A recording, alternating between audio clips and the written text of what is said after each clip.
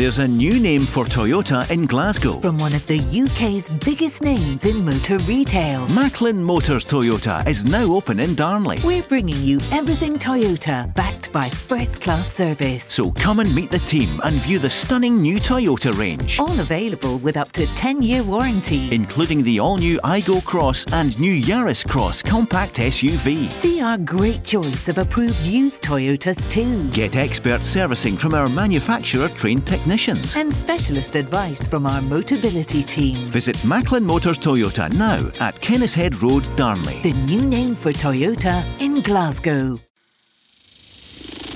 The Go Radio Football Show with MacklinMotors.com. Hosted by Paul Cooney, Stephen Craigan and John Hartson. Listen live weeknights from 5. Talking Scottish football first. Let's go! Go Radio from the heart of Glasgow, and it's a tale of two Wednesdays in this great city. Celtic should clinch the Cinch title tomorrow in Dundee, and Rangers next Wednesday, and big chance to win a European competition, the Europa League, in Seville against Eintracht Frankfurt, a city that's got a place in the hearts of one half of Glasgow and the west of Scotland, and it could be the same for Rangers fans too. John, when do you remember the last time Celtic ready to take the title? Rangers could get a European title as well. Both sides happy? Absolutely, Paul. I think Celtic will be delighted that, to clinch the title back off Rangers. In particular, the fashion that Celtic lost the title last season. It was such an important season for them, unprecedented what they were going for. But also Rangers to have reached a European final, the Europa League final. Some of the teams that they've beaten this season, you can't deny them, how well they've done, scoring 4 goals away in Dortmund, coming from behind against Braga at home and Leipzig. So to reach a final is a fantastic achievement for them.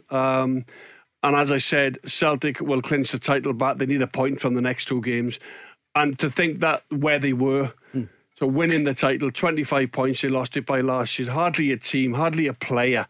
So to have gone and done that, Ange Postecoglou, he's done exceptionally well. 30 games unbeaten. John, we're going to play something to you that you said last August the 11th. I'm going to put you on the spot shortly. Stephen Craigan, I've got 2 titans in the studio here with me. Stephen, sometime we talk about the business end of the season. I can't remember one as exciting as this, with Celtic going for it with the title, Rangers a real chance of the cup. Well, maybe 2 cups. Well, it's probably what Giovanni Van Bronckhorst needed. Considering he had a difficult end to January, into February, losing at Celtic Park. The title slipped away from them, but I think his recovery individually, how he's adapted the team, how he set the team up, his tactics, his aggression has came out in the side after all, Paul. It's taken him a little while to get up to speed. I think certainly he had a little dip, but for both sides to have big things to play for, it isn't very often you say that both Rangers and Celtic would be happy at the end of the season. But if Rangers could win the Europa League, then it would be a fantastic season for both Scottish sides, because we'd have 2 sides in the Champions League. Tonight, Dundee against Hibs. We'll talk about that during the programme. And then tomorrow, as we mentioned, Dundee United against Celtic. Celtic, they celebrated on Saturday virtually. They have clinched it. They're 20 goals better than Rangers. But it will be officially tomorrow night if they take a point at least. Motherwell against Hearts. Rangers against Ross County. St Johnstone Aberdeen. And St Mirren against Livingston. It's remarkable, right at the bottom, Dundee are not officially relegated just yet, and St Johnstone the playoff place. A lot to play for, but it's at the top of the table. Celtic should clinch it tomorrow, and Rangers, they blood some of the youngsters, and it worked for them on Sunday against Dundee United. What will it be like tomorrow night? What do you think? 08 17 700. You'll be in Seville next week, Stephen. You're looking forward to it. You'll be part of the BT commentary. There could be 100,000 Rangers fans there. Yeah. Well, they talk about that. Plus, I think Frankfurt are such a well-supported club that they're taking. I reckon they've had between 80 and 100,000 applications for tickets. So when you think of the stadium, I think holds 43,000.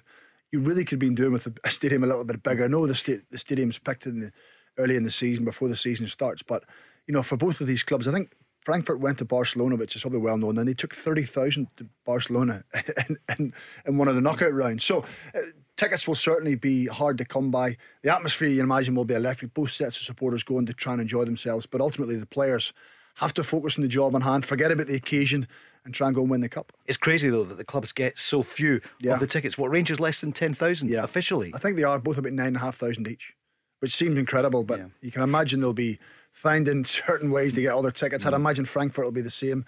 I would imagine there'll be more than 9,500 Rangers fans and more than 9,500 Frankfurt fans inside the stadium. John, you did a huge job to help to take Celtic to Seville, not least goal against Liverpool, but in that run you missed out through injury on the day of it. What tips have you got for Rangers for Seville?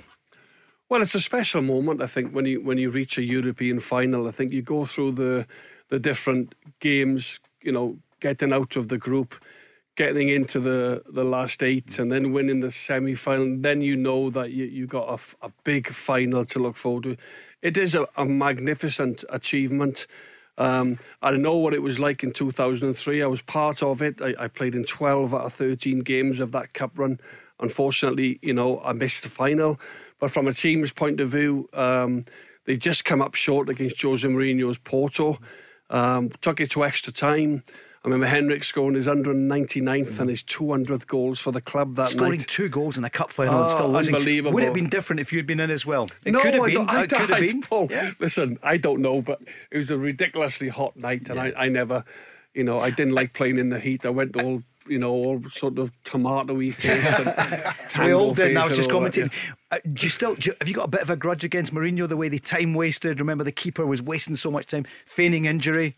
Are you still sore about that defeat that night? That's not the first time I've seen Mourinho's teams doing that. No. I've seen his Chelsea players do it. Does part of you feel a little bit? Well, I remember Martin O'Neill going absolutely off his head on the touchline and the referee doing nothing about it.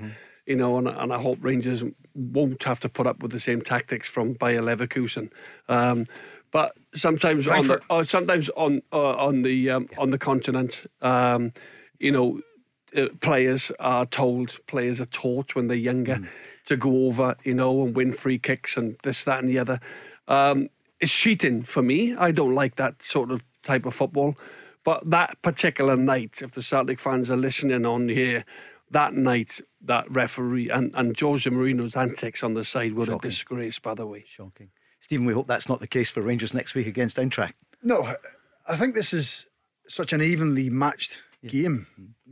Celtic out-muscled Porto on that occasion. They were frightened off and they were fearful of the physicality, and they obviously had to try and find a way to slow them down and keep them at arm's length, and that was the way they found of doing it. But because there's no outstanding favourite in this game for me. I think Frankfurt and Rangers will both go there thinking we can win this. And when you look at their run in the knockout stages, probably in every round, Rangers have played a round more because they had to play one of the Champions League fallouts, because they finished second in their group. But there's both of them have probably been underdogs in every round they've been involved in. Every knockout game you'd have thought, well, this is maybe a step too far for Rangers, or Frankfurt might not make it through this, and they've just kept upsetting the odds, and they've both gathered so much momentum coming into it that they'll both believe that if they go and play their best on it, if they can bring their A game, they've got enough to win the cup. So I think that's what makes it so intriguing. We're going to hear from GVB. We'll hear from Ange Postecoglou as well. On the day when Man City have agreed a deal to sign Erling Haaland, there'll be some team next season. If we've got time, we'll talk about it. Of course, they've missed out on the biggest of all, the Champions League. Right, John Hartson in this studio, August the 11th. Celtic had a really bad start to the season. They lost to Hearts, as we know, at the beginning. Then they went out to Michelin in Europe, and then they had a good result, very good result, 6 against Dundee. So we asked you the next night, what about Celtic this season and any prospect of winning the title? Because everyone thought it would be Rangers. 25 points last year. What was going to happen? This was August. This was John Hartson's reply. To go and win the league this year at Celtic, it would be the biggest sort of league win, I think, of all time. When you think of where Celtic have had to come from, changing the manager. He's come in, no director of football, no head of recruitment. He's almost picking the players himself, so we're led to believe. And he's almost had to build a new team, right from the goalkeeper all the way up to a centre forward. So, listen, it can be done. I think there's more. There's a bit more investment going to come into Celtic. I think that they're going to bring in another 3, 4, possibly 5 players before now and the end of August, and they're going to be even stronger again. So, I said at the start of the season it was Rangers' title to lose. I still believe that, on the strength of how well they did last season. But things can change very, very quickly in football, as we know. Stephen, not many people agreed with John at that time. But People still don't agree with me, Paul. and that's just in here. He was proved to be right, because that was quite good. When you think back, people think John Hartson has lost the plot. Well, I don't know if it's the biggest one ever. I don't know what's gone before. But what you have to take into consideration is where they were, what he's built. He hasn't done it on a shoestring, you've got to say that. He spent 25 plus million. He's brought in Jota and Cameron Carter-Vickers on loan and haven't really paid a fee for them. Sold Edouard, sold Christie. So his strength has been able to integrate so many players into how he wants to play, and then momentum is taking them forward. I mean, John's quote there was, "It's Rangers to lose." I think it does Celtic a disservice not to say they've won it. They have won it. It's not been because Rangers haven't been good enough. It's because they have been so good and so consistent. 30 games unbeaten is an incredible run from Celtic since the 19th of September. And when you get to this stage, the league table doesn't lie. You know, they've scored the most goals, they've won the most games, conceded the least amount of goals, and lost the fewest games. That's why they're going to be champions. I think at the start of last season, it was more, and I'd like to hear the Celtic fans who are listening to come on. I think it was more hopeful. Nobody had heard of Ange Postecoglou. They're lying if they said that they had. Yes, maybe one or two had. Yeah. But in general, nobody had heard. The appointment never really got people buzzing, out of their chairs at home. We were all in waiting in anticipation to see how this, former Australian national coach and somebody who'd coached in the J League will do. And it was more hopeful. How close can we get to Rangers? How can we compete?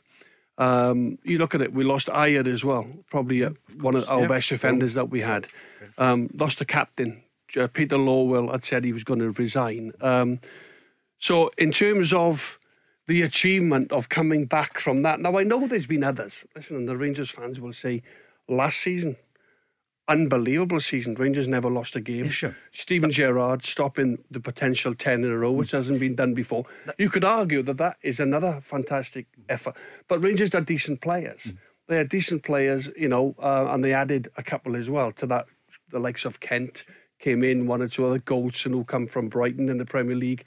But when you think where Celtic had come from, they hardly had a player. The only players that they had were the likes of McGregor, the likes of Rogic. Rogic was out of form, not in touch in terms of, not in terms of putting in the performances he had done previously.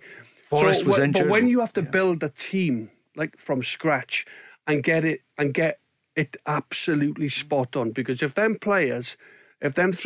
three or four of them players that came in that Celtic had bought hadn't have done it, then the manager cops it.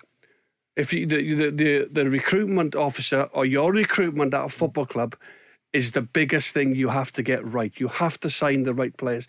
And when you sign for Rangers or Celtic, Paul, you've got to be the right fit. You've got to have the right mentality to go and play in front of those, them fans every single week. That the expectations are massive. And that's why he is Manager of the Year. He picked up the award the other night. It's hugely humbling and I take a lot of pride. Again, I'm kind of representative of a larger group. So you receive that on behalf of a group of people who have worked awfully hard. And I think part of it is just the fact that, I guess, going into it, that there wasn't a great deal of expectation in terms of success, whether that was because me and my own background or just, the ground we needed to make up, whether that was the PFA or, the riders. I think people just recognise the challenge we had and how we've embraced that challenge. So, I take great pride in it. Humble, I said on the night, I didn't get the one I was favoured for, sacked by Christmas, but, I got everything else, so it's okay. It's a great line, John, isn't it? And quite humble, I was going to be sacked by Christmas. Well, yeah, and he gets it, doesn't he? He gets the press in Scotland. Again, it takes a clever manager. You've got to be wise. You've got to deal with the criticism. But what he's done, he's gone and proved to everybody, what a fantastic football brain he has. His culture, his philosophy, his style of play. Lots of people, myself included, thought, well, he has to go to three at the back, because they were conceding goals, but it's almost like the defence have tightened up. They've got the best defensive record in the Premiership this season. The goalkeeper, Joe Hart's come in, he was finished. Yep. Joe Hart, people were talking about Joe Hart. Can't get a game for Spurs, only the odd game in Europe, but he's come in and he's been exceptional. He's played a huge role, by the way, in Celtic doing what they've done this season. So all you can go and do in this world, Paul, is has proved some people wrong. You know, I don't always get it right, but what I will You're do. spot on there, John. No, but what I will do, Paul and Craig, I'll give my opinion. Yeah, of course. And I will say what I think, and sometimes I'll get it wrong. A lot of the time, I get it wrong. But you got it right in August. I'm not always going to get it right. No, nobody does. But sometimes, but a lot of people will go, they'll go around the boxes, give you 4 or 5 different answers, and might not get to the actual point that you've asked them. I will say what I think. I thought Ange had a slight possibility. And sometimes you get it right, you know, and that's very pleasing when you get it right, because you don't always get it right. Is it the biggest turnaround? He trusts himself, you know, because Postecoglou. people didn't really know him and coming in, you know, what's he going to be like? He knew himself. He's a good manager. He knows where the strengths are. He knows what he wants from a team, and that's why bringing an experienced manager in at that time was vital. And he knew what players he wanted to play in his system. I've played with a few Australian players over the time, and they always thought like that. So he's a typical Aussie, as in he trusts himself. He backs himself. He won't say it publicly, but he knows it's an inner confidence, because he's had the experience of going over and over at Paul. He's won it in the J League, he's won it in the A League in Australia, so that's why he was so successful. He's mentioned the helicopter. He mentioned it the other night. He's done it today as well. Is there any danger that there's a helicopter around this season for the title? I'll say it again, then I'll give a proper answer. No, of course there's not. 6 points, 20 goals between them. And for Rangers, I mean, they're obviously looking at the 2 huge finals that they've got coming up next Wednesday. Can you believe it, John? It's coming so quickly. No, I think it's game after game. It's brilliant, I think you haven't got really much time to celebrate in terms of reaching finals, but of course it's a brilliant achievement. But now it's a case of going. I know how disappointed it was for the 70,000 Celtic fans who travelled. Yes, they enjoyed it. They all took time off work. It was brilliant, you know, all the green and white around Seville. It was an unbelievable atmosphere, place to be. But what they would have given for a win. Yep. You know, everybody can say, well, the experience was great. We got to a European final, the first one in years gone by. We had a brilliant team, full of really good top players. But do you know what? When you get there, you want to bring the cup home. There's only one outcome. You want to bring the cup home. Yeah, you ain't watching it back, are you? The disappointment that night in the dressing room was there to be seen. The lads were disappointed, and there was so many fans, and everywhere you went it was Celtic fans. But the disappointment of not bringing the cup home for the supporters will always be there. You know, the supporters might not accept, no, boys, you did us proud, you got there. But as players, you know, you want to bring the cup home. Barry Ferguson on this programme last night said he's never watched the Rangers game back. From Manchester, 2008. He hasn't. What are your stories? How are you getting on there? The flights? How are you getting there? Is it by boat? Is it submarine? They said that years ago. What are the ways to get there? What about the ticket prices? Give us your stories. 0808 17 17 700. And Celtic fans, how are you going to celebrate the title success which is coming your way? This is the Go Radio Football Show. John Hartson, Stephen Craigan, Paul Cooney. The Go Radio Football Show with MacklinMotors.com, representing some of the biggest motoring manufacturers across Scotland. Let's go. Thanks, Chris, for the traffic and travel, keeping you right at home. Listen, thanks to everyone who's made the switch. Loads of people I was out and about at the weekend telling me how much they enjoy the programme.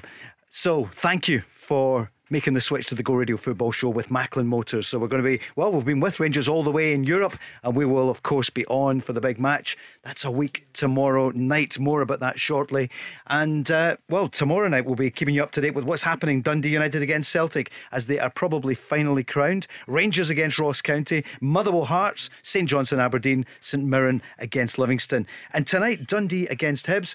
At the bottom of the table, it's Dundee finally sealed tonight, I think. What do you reckon, Stephen Craigan? Listen, I feel a little bit for Mark McGee. I played under Mark when he was manager. I coached under him when he was manager at Motherwell, and he's a nice guy. And sometimes he's misinterpreted in the press, and people have a lot of criticism for him. You know, naturally, there'll be no one more disappointed than Mark. The fact that he's now been in 12 games and they still, they haven't managed to win one. Clearly, that wasn't the plan when they made the change to bring him in and do that. So it seems as if it's only a matter of time. They could even win tonight, and St Johnstone could pick up a point tomorrow night and will still get relegated. So it's a long way back for them. You know, sometimes you've got to take a step back to regroup, to reset and to go again. But certainly when Mark took over, they were in a much better position than what they're in now. So it seems as if it's only a matter of time, Paul, before Dundee get relegated. We heard from AP earlier. Let's hear from GVB on the verge of a European final, but he's cautious. We don't have achieved anything yet because we want to have the trophies as well, and that's why we're gonna prepare well. We're gonna work hard and make sure we can, add some silverware to our cabinet. Big question for Rangers fans. Kemar Roof, Stephen, what do you reckon? Is he going to make it? It's getting worrying now. You just think time's running out, Paul. I think he's missed the last 3.5 weeks. I think the last game he played in was the semi-final when they beat Celtic. He hasn't played any minutes. We don't know what his training time's been like, which makes the achievement even more remarkable that he beat a team like Leipzig in the semi-final of the Europa League without a recognised centre-forward, someone to play an out-and-out centre-forward. So Joe Aribo has adapted and played in that role. You just wonder that if he doesn't play tomorrow night, Kemar Roof doesn't play any part, he maybe plays a little bit on Saturday. Does that make him fit enough to start in the game? I don't think it does. You better go with 100% Joe Aribo, who's out of position playing as a centre-forward, or you better go with a 60% fit Kemar Roof, who might only last half a game. So there's big decisions to be made from Giovanni van Bronckhorst, and based on what I've watched over the past few games for Rangers, Joe Aribo, a fully fit Joe Aribo looks a better proposition than what a half-fit Kemar Roof does. John? I asked Craigs off air earlier, does he think that Aaron Ramsey has a chance of starting the game? I know we played at the weekend.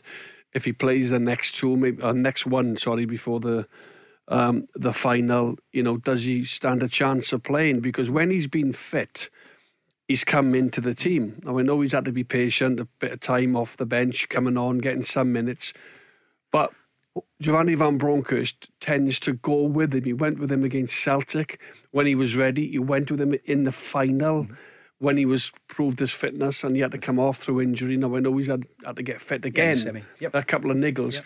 But with his quality, would he risk him? Would he play him, do you think? I think that's the one position where Rangers, it's probably debatable for Giovanni van Bronckhorst, is that right-hand side. And he played there against Braga and Rams, and he made some great runs from outside the in, disrupted the central defenders and caused a little bit of havoc. That was probably his best game that night, is when he played against Braga. However, if he decides to go with Kemar Roof as a centre-forward, and it could all boil down to Kemar Roof's fitness, then Joe Aribo would have to play.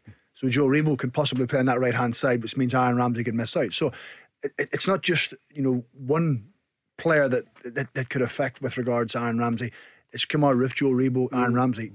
Probably two of those three. My point would be that the whole conversation 6 weeks ago was Aaron Ramsey's been brought in for these big games to make a difference. That world-class player, as good as Laudrup and Gascoigne signing over the years. And if he's fit, then why wouldn't you start him? If he's been brought in for these, but he's fit now. But in terms of these big games, the fans might agree with Craig and say too injury prone, not quite as fit, not being able to get enough games under his belt, not exactly flying. And that's the issue, isn't it? He doesn't get a run. That's right. And all of a sudden you go, well, So would you play him?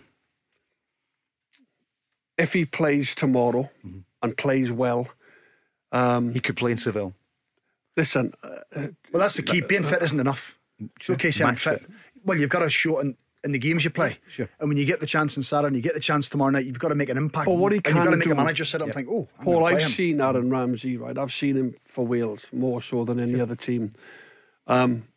He can be the difference. On a big night, on the big occasion, he loves the big occasion. The big crowd doesn't faze him. And I've seen him pop up with some magnificent performances for his national team that have took him into European tournaments. And John, you don't get £400,000 a week, which is his salary in Juventus. I know, but he's injury prone. I know, and he's come to Rangers. But I just think this was the the big occasion that Aaron Ramsey steps up on. Listen, I think there also has to be taken into consideration what's the strength and weaknesses of Frankfurt. Naturally Giovanni van Bronckhorst will pick his strongest side and who he thinks is in form. But ultimately, if you think if someone else can hurt or can do more damage on that side of the pitch, potentially maybe a dribbler, like a Scott Wright, like a Joe Aribo, if they can do something a little bit different than what Aaron Ramsey can do, and you think it can win you the game, again, that's something else that has to come into the manager's thinking. If you were picking it purely based on experience and big game players, then Aaron Ramsey would be in. But he's got to be in form, he's got to be fit, and it's got to suit the way Rangers want to play on that night. How's the homework going? You're always meticulous. Yeah, no, well, you'll be there, BT commentary. I haven't got there yet. I haven't got round to it. I've watched bits and pieces. I think I always like in the last couple of days just before is when you sit down and get your head in and just to get a real feel for it. But I think, Rangers will just be thinking if they can go there and produce what they did against Leipzig, produce what they did in the opening 20-25 minutes against Braga at home, then they will feel they've absolutely got a chance of winning this. The problem is they've always been underdogs up to this point. Now people are thinking of their favourites, who's favourites. So can just. The problem is as well, Stephen, it's a one-off game. Like against Leipzig, you're delighted to lose 1-0. In a strange way because you're thinking, well, bring them back. The atmosphere we can create and that intimidating factor that they've got at Ibrox, we're really confident turning this around. And if I was a Rangers player, I said it a couple of weeks ago, I'd have been delighted at 1-0 against Leipzig because I actually thought Rangers drew the short straw in drawing against Leipzig in terms of the semi-final, because I thought Leipzig were the better out of the four teams. I was obviously proven to be wrong. Rangers did a number on them. So for me, I actually think it's a one-off. It's a different mindset. You've got to win the game on the night. You can't exactly think, let's take a good result home, like they've been able to do against Braga and one or two of the other teams. What stands them in good stead, John, is for example, that semi-final against Celtic at Hampden Park was a one-off game. And they overperformed and they had good energy and it was a real. So I think they'll have taken a real strength from that. That Braga game on the Thursday night, the second leg, the Celtic semi-final, were the two games that people said would define Giovanni van Bronckhorst as a manager. It would define his Rangers career. If he lost them both, he could be gone by the summer. Suddenly now it's turned and he got two big performances out of him, two different performances. One was dominant against Braga, the other one against Celtic was really aggressive. They took risks at the back, they went man for man, they tried to impose themselves, they showed an aggression which they probably hadn't showed before. So suddenly those two games defined him as he actually can do something different. He can mix it up a little bit. So they will take a lot of heart from that one-off game to think, if we can do that in a one-off game against our big rivals, we can do it in a one-off game against Frankfurt. Stephen, do you think quite a number of Rangers fans owe the manager an apology? They were doubting GVB. No, but listen, that's what football's all about, Paul. Opinions, of course. And because now with social media, opinions change second by second, minute by minute. If you score a goal, we're great. You lose a goal or whoever it may be, the manager has to go. The player's not good enough. He's just scored a game. Well, we'll keep it. So it's hard to remain emotionally level. You've got to try and keep. And I think that's what Giovanni van Bronckhorst has done. And you look at Ange Postecoglou, both of them are very similar. They don't give a lot away. They don't get carried away when they win. They don't get too low when they lose. They don't give a lot of emotion out when they're doing interviews.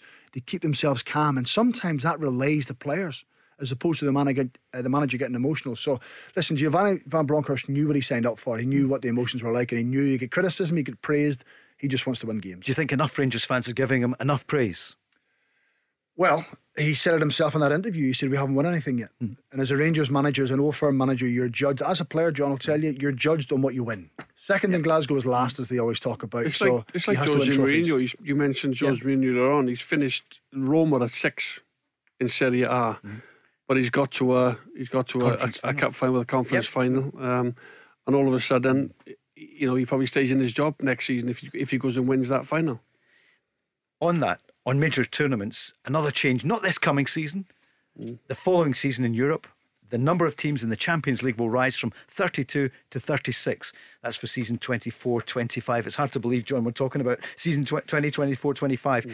Changes approved by UEFA. Under the new format, each team will play 8 games over 10 match weeks, so it's like a league. 2 of the additional 4 places will be awarded on the basis of the highest performing countries in each individual season of UEFA club competition.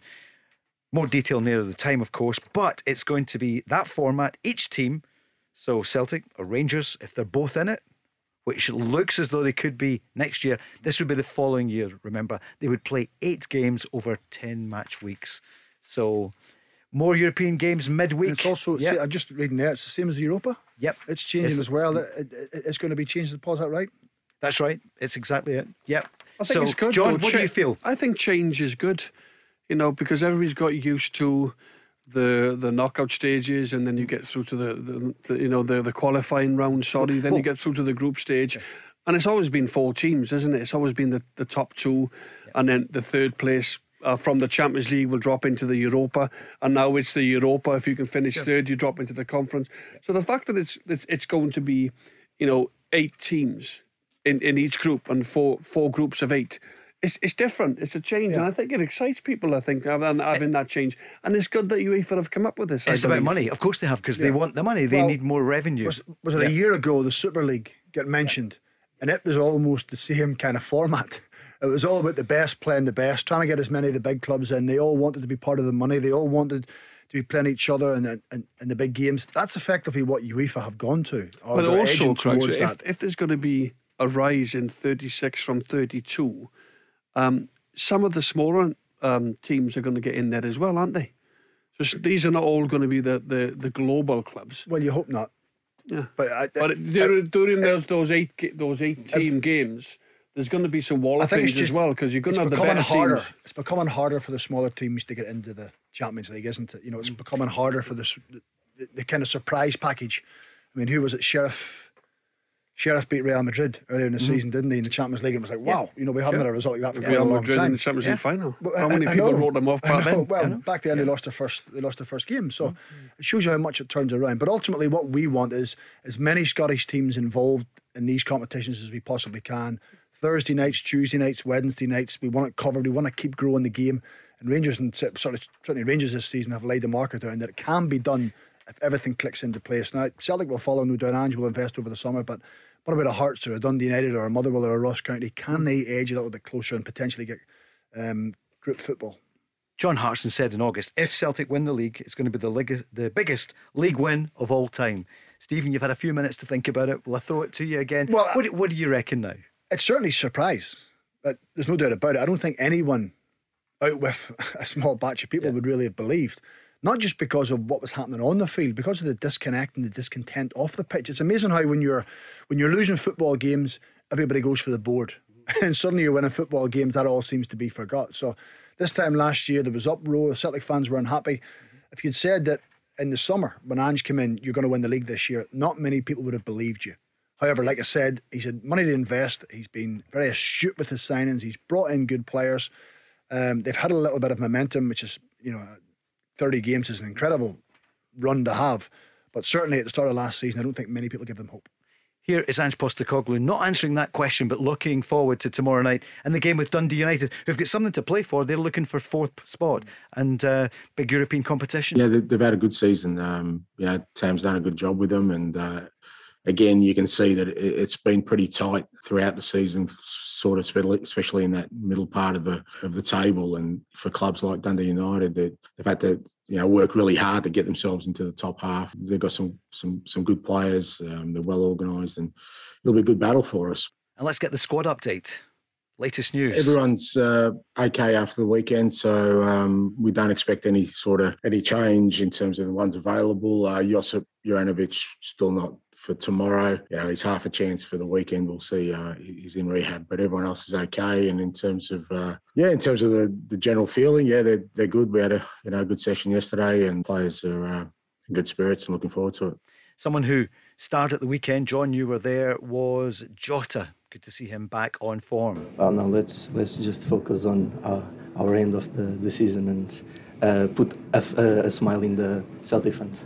So he wouldn't be drawn in his future, but what about his performance? Well, difficult start, but I think we got stronger after that, and we just reunited ourselves. And after that, we just did an amazing job. We did the things we are used to, and we got the win. 4-1 win against Hearts at the weekend. Yeah. Will Jota stay? Will Celtic shell out that money? Well, I think every Celtic fan would like to see Jota stay. He's had a brilliant impact on the football club. Not many had heard of Jota. Playing for... Not that one. Playing for, the Benfica sort of second team, whatever, having the odd appearance here and there. Ange again, recruitment, bringing him in, giving him the platform to play in Europe, in the Champions League, in the Europa League qualifiers, Europa League, and then the conference, the Conference League as well. Yep. What are his key attributes for you, John? Sorry, it's a great striker. What do you see about him? He's not an out-and-out striker. What are the things about Jota that you love? Well, he ends up making an end product. There's always something in terms of a forward pass or a cross into the box, or he'll beat a player, and then he delivers with quality. And as a striker, I played with the likes of Alan Thompson, Stevie Guppy. They'd put it on a plate for me, and it makes a difference. Jota this season, he puts it on a 50 pence piece from 30 yards. He's got that quality, and he can go to the line and he can dink it. He can just lift it to the back post, or he can also deliver it with pace. He adds goals, and on the weekend there, he made Maeda's goal. Kyogo was coming back from an offside position, and his intelligence, he knocked it forward, and he showed the defenders a clean pair of heels with his pace. Special. And then a delivery across the box to Maeda, who finished it off well. That is top quality, and that's what costs money. So if you can get Jota for around the 6 million, I don't know what the deal is. We said at the start of the season that maybe Celtic have a deal, first refusal on Jota. It's going to be a lot of it will be down to his agent and the player himself, because there's no doubt that he's raised the profile of himself. And the big clubs might come lurking. I mean, a big club, Celtic are a massive club, but I mean the global clubs down south. They've got money to burn. You look at the European clubs, the Bayern Munich. Has he done enough for one of them to come and get him?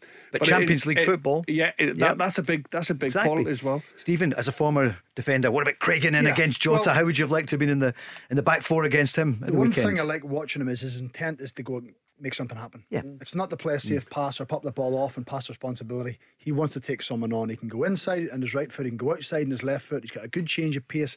The one weakness is probably is his tracking back, which when you go up to the top end of European football, you've got to go both ways. You look at Maeda, he's up and down, and yes, he may never get to those fitness levels and have that energy, but he still has to track back and do the ugly side of the game. But certainly in possession of the ball, he's an entertainer. Sign him. You would sign him all day long. I need to take a break, then we're back.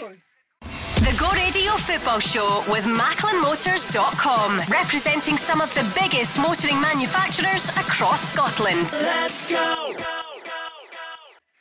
Nowhere I'd rather be but here in Glasgow, the Go Radio Football Show with Macklin Motors. Well, we maybe quite like to be in the sunshine. Johnny, you getting ready for some summer break? The Hartson's getting out of town? We like a bit of Tenerife, Paul. There's a lovely resort called the Gran Melia in Tenerife. Don't tell us exactly, or we'll be putting things in your bill, John. Well, listen, you normally meet a few Celtic fans along the way, and they're everywhere. But that's where we like a bit of Tenerife. Not too far. Nice weather. You're guaranteed the weather over there. So not yet. I think it'll be about July. I think, because the thing is, Paul, I got 4 daughters and my boy, and they've not on holiday for like most families really, for a couple of years. So it'll be brilliant to get everyone together. We're going to go for it this year a little bit. Great. And Stephen, a lot of football between now and then. You will be off to Spain on Monday for the match Wednesday night.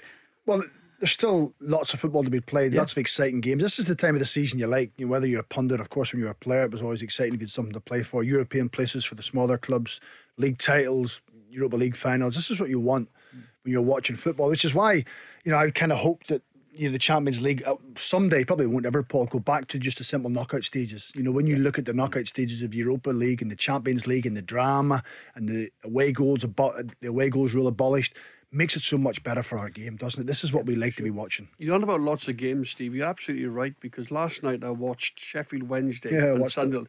League One, Paul. I played against both them teams in the Premier League. When I was playing down in England. Of course. Sunderland, big Andy Melville at the back, the big Welsh centre-half, Kevin Phillips up top. And then Sheffield Wednesday, Des Walker, all these Kevin Pressman in goal. And now the two massive, and I mean massive clubs. Sunderland are getting 40,000 in League One. Last night there was about 38,000 at Hillsborough. So Sunderland went through last night. Of course, they drew the game 1-1, but Sunderland were 1 up from the Patrick Roberts. Patrick Roberts, and it was Alex Neil as well, that taking his team to Wembley to play Wickham. This time last year, if I'd said that Steven Gerrard takes his team a home game against Liverpool tonight, and Liverpool still going for the title, but it looks as though it's going to be Man City, you'd say, hey, what are you talking about? Of course, Villa manager. And I was hearing today some people saying, is he going to want, Aston Villa to beat Liverpool? Well, of course he is. He's the manager at Aston Villa, even though Liverpool was his first love. I don't think people maybe know Steven Gerrard, and I don't overly know him, but certainly his competitive side, when you're involved in a sport and you have been involved in it for so long, irrespective of what the outcome is for the opposition, when you're a manager or you're a player, you want your team to win. That's simply what it boils down to. If they lost and Liverpool went on to win the league, he would say, well done, Liverpool. But he's certainly not sitting thinking, well, let's let Liverpool come and beat us on our patch. when there's so much at stake for his own team. He's building his own reputation. He one day possibly wants to be Liverpool manager. Of course he does. It's games like this that can set you up, Paul, to push yourself forward and enhance your reputation even further as a manager. So for anyone that thinks Steven Gerrard wants Liverpool to win this game tonight, you need your head looked. He doesn't want to get embarrassed either. You look at Liverpool drawing with Spurs at the weekend. That disappointing result for them, 1-1. So Liverpool will be bang at it tonight at Villa Park. So Steven Gerrard, they could win 4-5-0. Are City going to win? When they're at it. Sure. I've thought City for a while now, although I'm a Liverpool fan. Just think Man City. Many teams do support, John. Only Liverpool, mate. Many. Swansea. And then Swansea's Celtic, my hometown. And Celtic's the other one. Everybody supports their own time. And Celtic's the other one. Liverpool. I've got a Celtic tattoo. So, guys, I'm not to support 10 teams. What would you support? Yourself, Stephen? I support Glentoran. That's my team. I'm going home to watch them playing tonight. Right. We play in the Europa League playoff for getting into Europe next year. So I'm going home to watch that. Stephen Craigan, John Hartson, Paul Cooney on the Go Radio Football Show with Macklin Motors. A few of the headlines today. So we told you UEFA confirming changes to the Champions League. That's the season after next year. Next year, are we going to have 2 teams in? John, what do you think? Just a yes or no. Is it going to be Celtic as champions and Rangers as Europa Celtic are there. League winners? Celtic are there, and Rangers have a big game now against Eintracht Frankfurt. Listen, of course they can win it. At the end of the day, it'll be great for Scottish football if they both can do it. But we know Celtic are there. But on the back of how well the Rangers have done to get there, they'll want to go and finish it off now. And you think Rangers will? Possibly. Probably? Possibly, he says. I think they will. Stephen, I think they will. I just think they have so much momentum with them. And I know Eintracht Frankfurt have switched off in the Bundesliga and they're forgetting about that. But these next 2 games are big for Rangers as well, because you want a feel-good factor. You want to be arriving in Seville having 2 good league games behind you, possibly 2 good wins. So I don't see any reason why they can't win. And what does the manager do? GVB, one of the successes of the past 2 months has been the fact that they've been playing, Sunday, Thursday, extra time to beat Celtic in a cup semi-final when Celtic had the week off. Because I feel, John, that Celtic haven't had enough games at that point. They didn't. I know people disagreed with me. When they played Rangers in the Scottish Cup semi-final, I think Rangers at that point thought, we need to win a trophy this season. Celtic were going to win the league, almost certainly. They've not won a trophy yet, have they? No. But they're in the final against Hearts. So, but does that make a difference? For me, I thought Rangers made it happen in extra time. I think it could. I think the game swayed. On big occasions. I think Lundstrom hit the post in the first half, and then Carter Vickers at 1-0, I think, hits the crossbar, 1-0 or 1-1, I think it was. And then I thought in the last, and there's no doubt about it, Rangers played better on the day, Paul, irrespective of the referee, having a poor game. Some Celtic decisions, some Rangers decisions, and I think sometimes these big games, these big semi-finals, these big league games hinge on decisions. But I thought Rangers went and made it happen. That run from Bassey and all of a sudden slipped in by Kent, whether it was offside or not, it don't matter. It's gone now. Rangers have gone through. But we can talk about all these things. But what I'm saying is Rangers went and made it happen. They found those energy that, driving forward. They found those levels of energy. And they deserve to win the game. I don't think any Celtic supporter disagreed with that. My question is, should Rangers keep that momentum going? What do they do? It's a balance, isn't it? Who do you rest? Who do you keep playing? Because you want to protect your top players, or do you? Well, the hard bit is the manager has to look and think, where do we have a little bit of cover potentially? And if one gets injured, then you'll be okay. James Tavernier has been so important. I mean, he's scored the first goal in 5 of the 8 knockout games. The first goal, whether it's a penalty or not, is irrelevant. He scored the first goal in 5 of the 8 knockout games. So you think, we have to protect him. He needs to play. He needs to be fully fit. So at some stage, you're going to have to maybe, I know we took him off after 66 minutes at the weekend, but for that reason, just to protect. I think so. I would imagine tomorrow night, the majority will play tomorrow night because you're still a week away from the game. I would think players want to play. Players don't really want to rest. But they also know what's on the horizon. They also know where that game is sitting, waiting to go, and they want to be part of that. So you will have to be selective. It would be great to see some of the young players play again. I think likes of Alex Lowry, I watched him coming on the weekend. I love the way he plays. He plays with his head up. He wants to play forward. He wants to hurt teams. He wants to dribble. Leon King done well. I thought the young boy Devine come on at right back and looked really accomplished and really assured. So surely the manager has to give them some game time. Some good young players coming through. Alex Lowry, what do you think, John? Yeah, good player. Again, I watched him at the weekend. Like Stephen said, good footballer, gets his head up, sees a pass. And I think, as Stephen just said there may be 1 or 2 that Giovanni Van Bronckhorst might just want to protect, in terms of if they were to get a knock, it would cost Rangers big time in terms of what they bring to the team. Maybe a Tavernier who brings goals and that delivery on the right hand side. Maybe a Kent who's pivotal to them. If he gets a knock and misses a final, he's the type of player that you really miss in the big games. Here's GVB speaking about the next 2 weeks. I'm not thinking about, we have 2 important games to go, and we know the league was very, very difficult to achieve, especially when we drew at Celtic. So in that way, we're not looking at them. We want to make sure we have our best version in the Europa League final. So that was him saying he doesn't want to concede the title, but conceding it. Yeah. And said, no, we're concentrating the 2 big games, the 2 finals. Well, he said there, we want to be our best version in the final. The likes of Leon Balogun, he's suspended, which is a bit of a nightmare for the manager, probably because he'd like to take Connor Goldson out and put Balogun in beside young Leon King, for example. But he can't because he's still got 1 game service of suspension. You got James Tavernier's the only right back, recognised right back. In midfield, you've got plenty of selections. I mean, you don't have to look at the weekend with Scott Arfield, Stephen Davis and Aaron Ramsey. I mean, it's not a bad midfield trio, is it? Plenty of experience. So he will, I would imagine, play about and toy about with the players and the system, because he does want to arrive. He's going to be judged on Frankfurt and Hearts in the Cup. That's just 2 games. Sure, it's massive. And for Celtic, champions-elect, here's Callum McGregor. Like you say, we're running out of games now, put ourselves in a great position, and obviously now we can go and seal it on Wednesday, and we look forward to coming back here on Saturday as well in front of a full house. Yeah, exactly. We gave ourselves some work to do at the start of the game, but I think once we settled into our rhythm, I thought we were excellent. We scored 4. We probably could have had 5 or 6 if it wasn't for a great performance for Big Craig again. The Players' Player of the Year, and I think, John, was he your Player of the Year just briefly before we go to the news? Callum McGregor? Yeah, he was up there. I think that there was a few. You look at Carter Vickers, who's had an outstanding season. There was 1 or 2 others.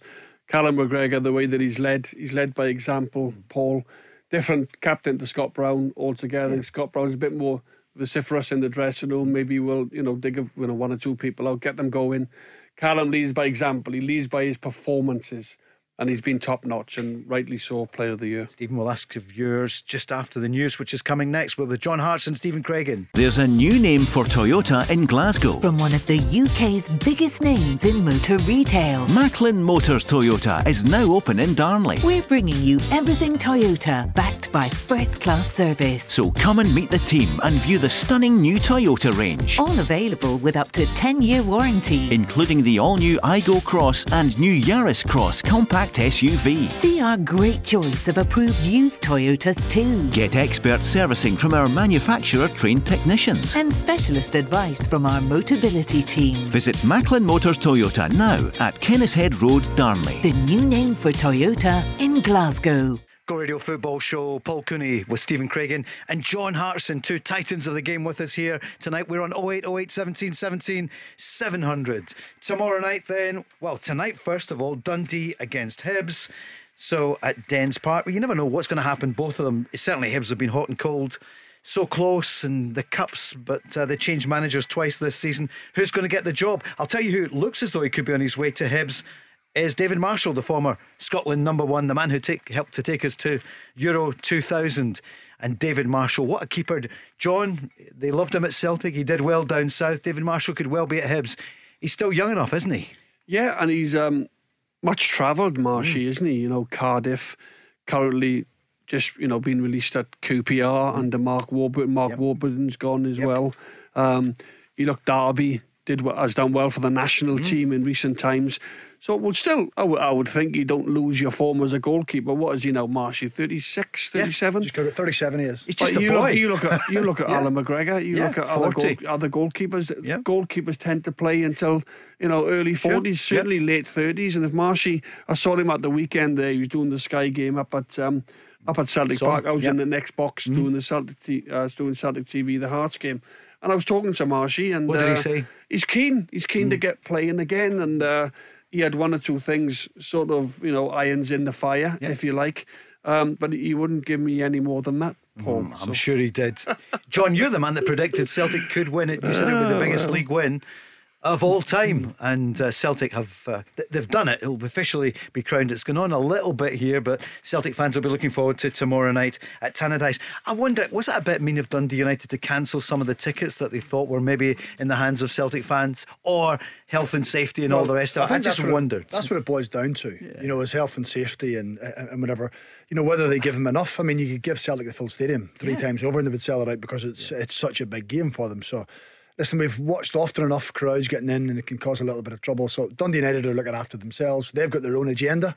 As much as Celtic are coming to win the title, they've got their own agenda of trying to get something out of the game. So you can understand a little bit from the health and safety, but from a pure footballing point of view, you think it would be good if you can get as many in as possible. Sure. But Dundee United aren't there to service Celtic. They're there to service the Dundee United fans, and they have their own agendas. Entertainment game, though. I think you might see as many Celtic fans outside the ground in Dundee tomorrow night. I think they'll just travel. It's only an hour and a half away, isn't it, from Glasgow? But they'll come from all over Scotland, the Celtic fans, and they'll enjoy, obviously, Tannadice is one of those grounds winning the title. Tannadice has been one of those grounds over the years where the title has been won a few times. Yeah. Rangers won 9 in a row there. I remember Vennegoor of Hesselink scored one day for Celtic. I think Gordon Strachan was in charge that game. Yeah, they won the league. I think Kyle Lafferty got a couple for Rangers one time when they won the league. So it's funny how you just get grounds. I think Kilmarnock was another one. Over the years, it's just where Rangers have won the league there. I think Celtic have been involved in there's always drama at some grounds, and certainly Tannadice is always one of the ones that sticks out. Good points. Yep. 08 17 17 700. Here is Ange Postecoglou looking to next season and the summer plans and signings. We had a fair few leaving in the last summer window as well. Some before I got here, some as soon as I got here, which I didn't take personally. Yeah, I think that's the nature of football. And in terms of the squad, we sort of rebuilt the squad, but as I've said many times, we're still sort of stage one. We still need the squad stronger and more robust for what's ahead. So, and with that, naturally, there'll be some players who won't be part of the picture next year. Some who will feel, okay, we need to get some game time into because we see them here longer term, but, we'll benefit from playing. So we'll make all those decisions. So, like I said, I don't expect to see as much transfer activity incoming as last summer, but we still have more players coming in and there will be outgoings as well. John, where would you like to see your old club strengthen? I would like to see the two loan players stay, Carter Vickers and Jota. I think they are priority because I think they've been major factors in helping Celtic achieve what they have this season, the league. O'Reilly stays, Abada stays, they're on contracts. Maybe James Forrest will move on. Game time's been the problem, isn't it? The injuries. Few injuries. He's been a great player for Celtic over the years. He's racked up so many trophies, so many European appearances he has. You can't forget when these players eventually leave how well they've done and what an impact they've had. And the impact this season, John, League Cup semi-final, Premier Sports semi-final. Celtic were not playing well against St Johnstone. He came on. Absolutely. You can't forget these. And in Europe as well, he was a go-to player. 3 or 4 years ago, James Forrest, get him the ball out on the right, he'll make something happen for you. Like we said about Jota, he'll put a cross in, get the odd goal, Paul. So people like James Forrest, I think one or two others, Starfelt will obviously stay. Julien, where does Julien stand in terms of, when he's been fit this season? Ange has not quite been able to get him into the team for whatever reason. I said earlier on, I don't think he will split up that partnership of Starfelt and Carter Vickers this season, because they've been solid. They've been really solid. I think Starfelt's come onto a game. The likes of Ralston, I think Ralston stays because he's just recently signed a 5-year contract. So there will be activity. There'll be a lot of movement, both in and out. But what Ange doesn't want to do, he just doesn't want to bring in numbers. He's got a lot of numbers. He wants quality. He wants players that are better than the ones he's already got, because he's got a big squad now. And a couple of things help that. Champions League football. We mentioned it about Jota, we mentioned it about Cameron Carter-Vickers. Suddenly now, with having Champions League group stages, I think it opens up another market with regards to players, because players want to go and play in the Champions League. They want to play in the big nights, and suddenly if people might have been saying Celtic, well, wait and see, then you think, Champions League football, that gives me a chance to go and put myself in the shop window, play in the biggest platform there is, go and showcase myself if some people are thinking about moving on further down the year. So I just think it opens up a different window for Ange Postecoglou. And you have to say his strike rate for signings has been absolutely brilliant. Maybe you sign 10 players, you think 5 might do okay. Of the 10 or 11 he's brought in, 7 or 8, 9 have actually made an impact. being negative or disappointing the Celtic fans, maybe when you prioritise and you get Jota and you get Carter Vickers, it's not going to leave you an awful lot of money, by the way, in terms of you may secure them two on a deal, and then maybe only one or two more will come in because you've signed them two, and that was your priority. But because of what they've done. Should Celtic learn then from after winning 9 in a row, when they were in a position of strength, a position of power, and they didn't go and push, they didn't go and invest big again. They're now in a position of power once again. Yeah. Go and invest again. Well, I think Ange is holding a lot of the cards now. I think he's already proved what a good manager he is, how talented he is, in his recruitment of players. You said it earlier on, Stephen, the players that have come up trumps for him, his signings. Yeah. But I do think the fans would love to see Jota stay in. They would love they're both fans' favourites and they've made a huge impact. But then... What stops them? What stops them? What stops those two? Do they have to think game time? I think money. Over money. I think money. But I think game time's more important than money. What if Tottenham want 12 million? This is Tottenham want... Because Spurs want to sell... I would imagine they would have a figure in their contract. I would imagine very similar to Jota. Will Celtic pay 8 million? Will they pay if Jota's fee goes up, if it's not in black and white, if it's not contractual? It is. If he wants 9 million, so then he's talking 17 million for two players plus wages. Will Celtic do that?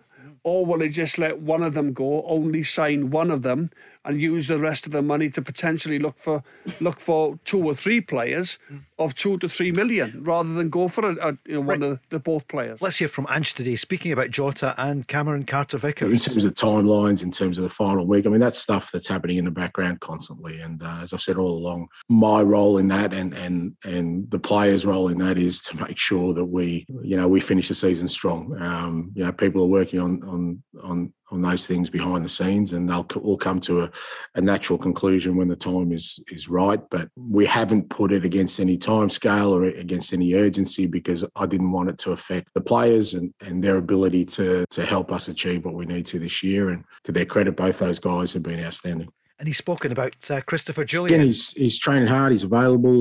We'll see how the last couple of games go. It's obviously been a challenge for him because, with Cameron and Carl doing really well, and particularly this last period where we haven't had any midweek games, my feeling that has always been in terms of rotation that most parts of the field you're pretty comfortable to rotate, but defensively you need understanding and cohesion, and it's harder to sort of give guys game time. So that's unfortunately the situation Chris has been in. So but in terms of the future, we'll sit down at the end of the year like I will with all the players, and we'll chart a way forward. And with all these things, we'll end up doing what's best for the player and what's best for the club.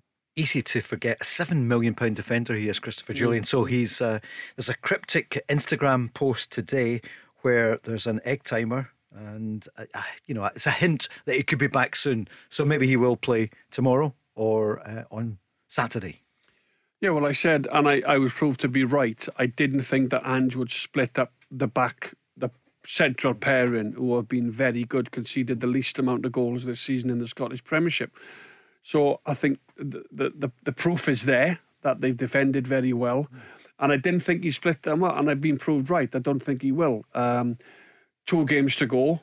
He may well give Christopher Julian an opportunity. But again, Paul, I wish I could be as diplomatic as Ange is.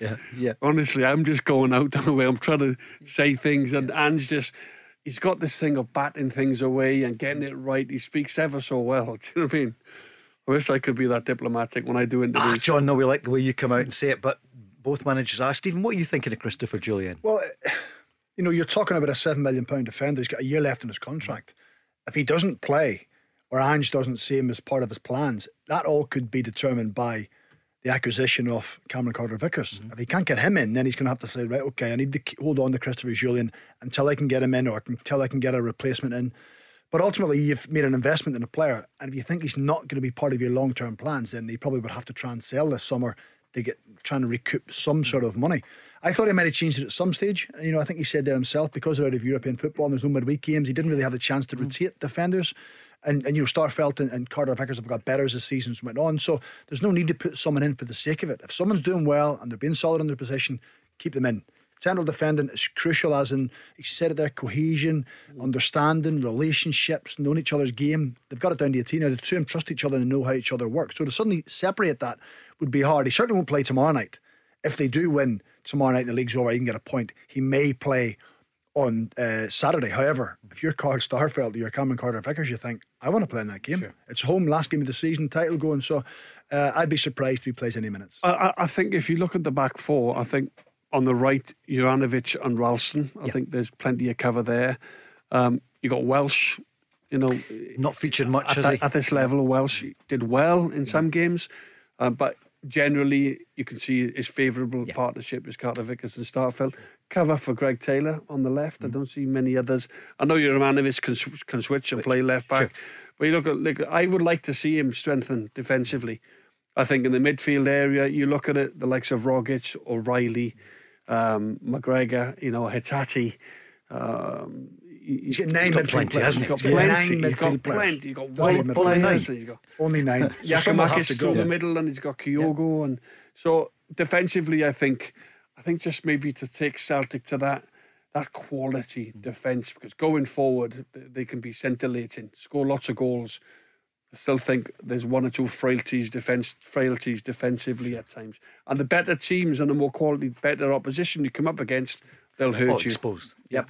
Tomorrow night it's Dundee United when Celtic can finally clinch it. They are champions elect, and the manager says it could be a special night. Yeah, absolutely. I mean, we're under no illusions that tomorrow night, we got the opportunity to make it a special night, for the football club and our supporters. And look, I'm sure they'll enjoy it. I guess it's one of those, as you said, after last year's disappointments. Not just the fact that obviously we didn't have success as a football club, but they weren't able to feel a part of it because they couldn't contribute because they weren't allowed in the grounds, the stadium. So this year everyone's put in maximum effort, including our supporters. Everything they had pent up from last year, they've kind of released this year in a positive way. So I'm sure everyone's looking forward to the final 2 games. Our role in that is to just make sure we continue on with our good form and continue on from the football we played on the weekend, take that into tomorrow night and as I said, take the opportunity to make it a special night.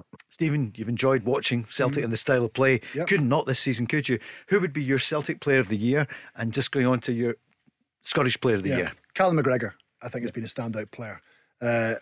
Cameron Carter-Vickers has probably been the best defender in the league, probably the best centre-half in the league. So I think there's a difference between being the best centre-half and being the best player. And I think Callum McGregor, he's oozed quality. He cruises through games, he simplifies it, doesn't complicate his game. He's always a release pass for a player under pressure. He sets up attacks, he works hard. He's actually added a wee bit of bite to his game. It's not something he was famed for, probably because he had Scott Brown beside him to do all that for him, but he's had to probably adapt his game slightly, and the captaincy hasn't frightened him. It hasn't spooked him at all. He's taken it on board. When you think of the Rangers captain James Tavernier and Callum McGregor, they don't come across as the vocal type, but John said it about Callum McGregor. Tavernier's the same. They let their talking be done by their style of play. They lead by the game. They carry the team forward. They take responsibility. They show confidence in possession. The teammates trust them. That shows from both captains. So certainly for me, Callum McGregor, young player of the year. I know Leo Labada had got it, but Calvin Bassey, his progression and improvement throughout the season has been nothing short of terrific to watch. As a young man, how strong, physically powerful, good in the ball, good pace, good 1v1 defender, good recovery pace. So he's certainly up there for Young Player of the Year. Yeah, Rangers could feel that they missed out on quite a lot of the awards because they've come really good at the end. They had the bobble earlier on. They were leading in the title, then it changed round, but they've come back well in Europe and in the Scottish Cup. Are they the votes? I know down in England, the votes they get sort of sorted out. Probably about February sometime. In the poll, early in the season, which I've always never been able to understand that. Yeah, one. Indeed. Yeah. So, what about the Player of the Year then? So, Football Writers the other night went to Craig Gordon, winning it for the 3rd time, first player. Congratulations to him. Terrific goalkeeper. I said the other night, though, I was surprised in some ways because if you look at it, Joe Hart conceded least goals, followed by Alan McGregor, followed by Craig Gordon. And I know it's not as simple as that because you can be the goalkeeper of Hearts and be much busier as you would be. I think that's what it's boiled down to. Sure. But the influence that Joe Hart has had in the team probably isn't taken into consideration, but his experience and his voice and his organisation will certainly have helped the defenders in front of him. But if you're basing it on saves and big saves at big moments, and Craig Gordon is absolutely up there. And again, he left Celtic. People wrote him off. They said he was finished. He wasn't good, but credit to him.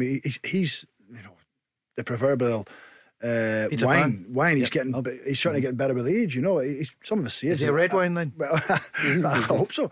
Well, and even Callum McGregor said there, didn't he? He said it would have been a lot more than 4 if it hadn't been for Craig Gordon. So his influence in the Hearts team, it's been phenomenal. It was catastrophic, Celtic letting him go. That was one of the early signs that things were going wrong at the team that had won 9 in a row. Yeah, they made a major mistake. They thought, Foster.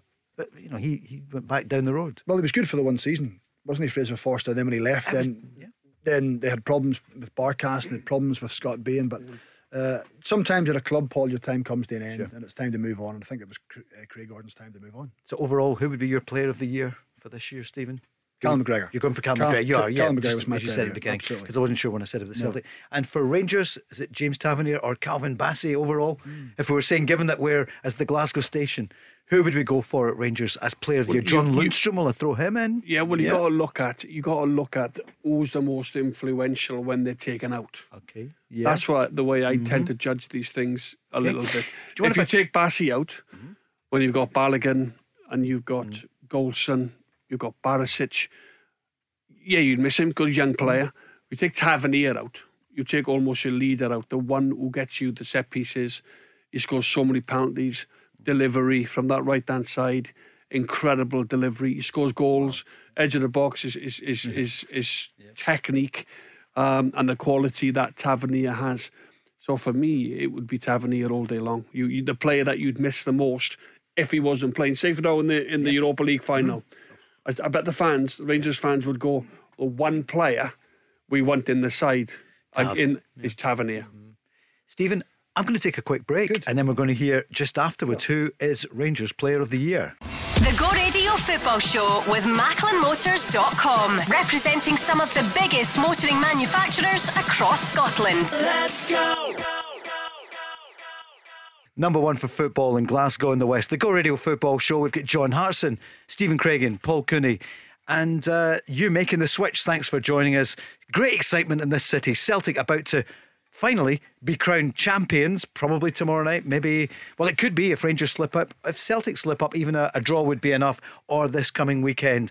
And Rangers, by their own admission, got their own eyes, of course, on the Cup final, but also the Europa League final. It's hard to believe, isn't it? We've got a team back there right at the top in Europe, and we'll be behind Rangers covering all the way till next Wednesday night. It's going to be, I was lucky enough to be in Seville in 2003 covering the game, and I'll never forget it. The green and white of the Celtic fans, the blue and white of the Porto fans, they were coming live on TV, they had Portuguese television from the square, and people were just there. It was a great atmosphere, Stephen, and let's hope we get the same thing with the German fans, with our own Scottish fans over there, because these are, maybe not once in a lifetime, but it doesn't come too often, a European final. Well, Seville's not going to know what's hit it like it did back in 2003 when the Celtic fans went en masse. Because I said it earlier, Frankfurt will travel en masse, Rangers will travel en masse.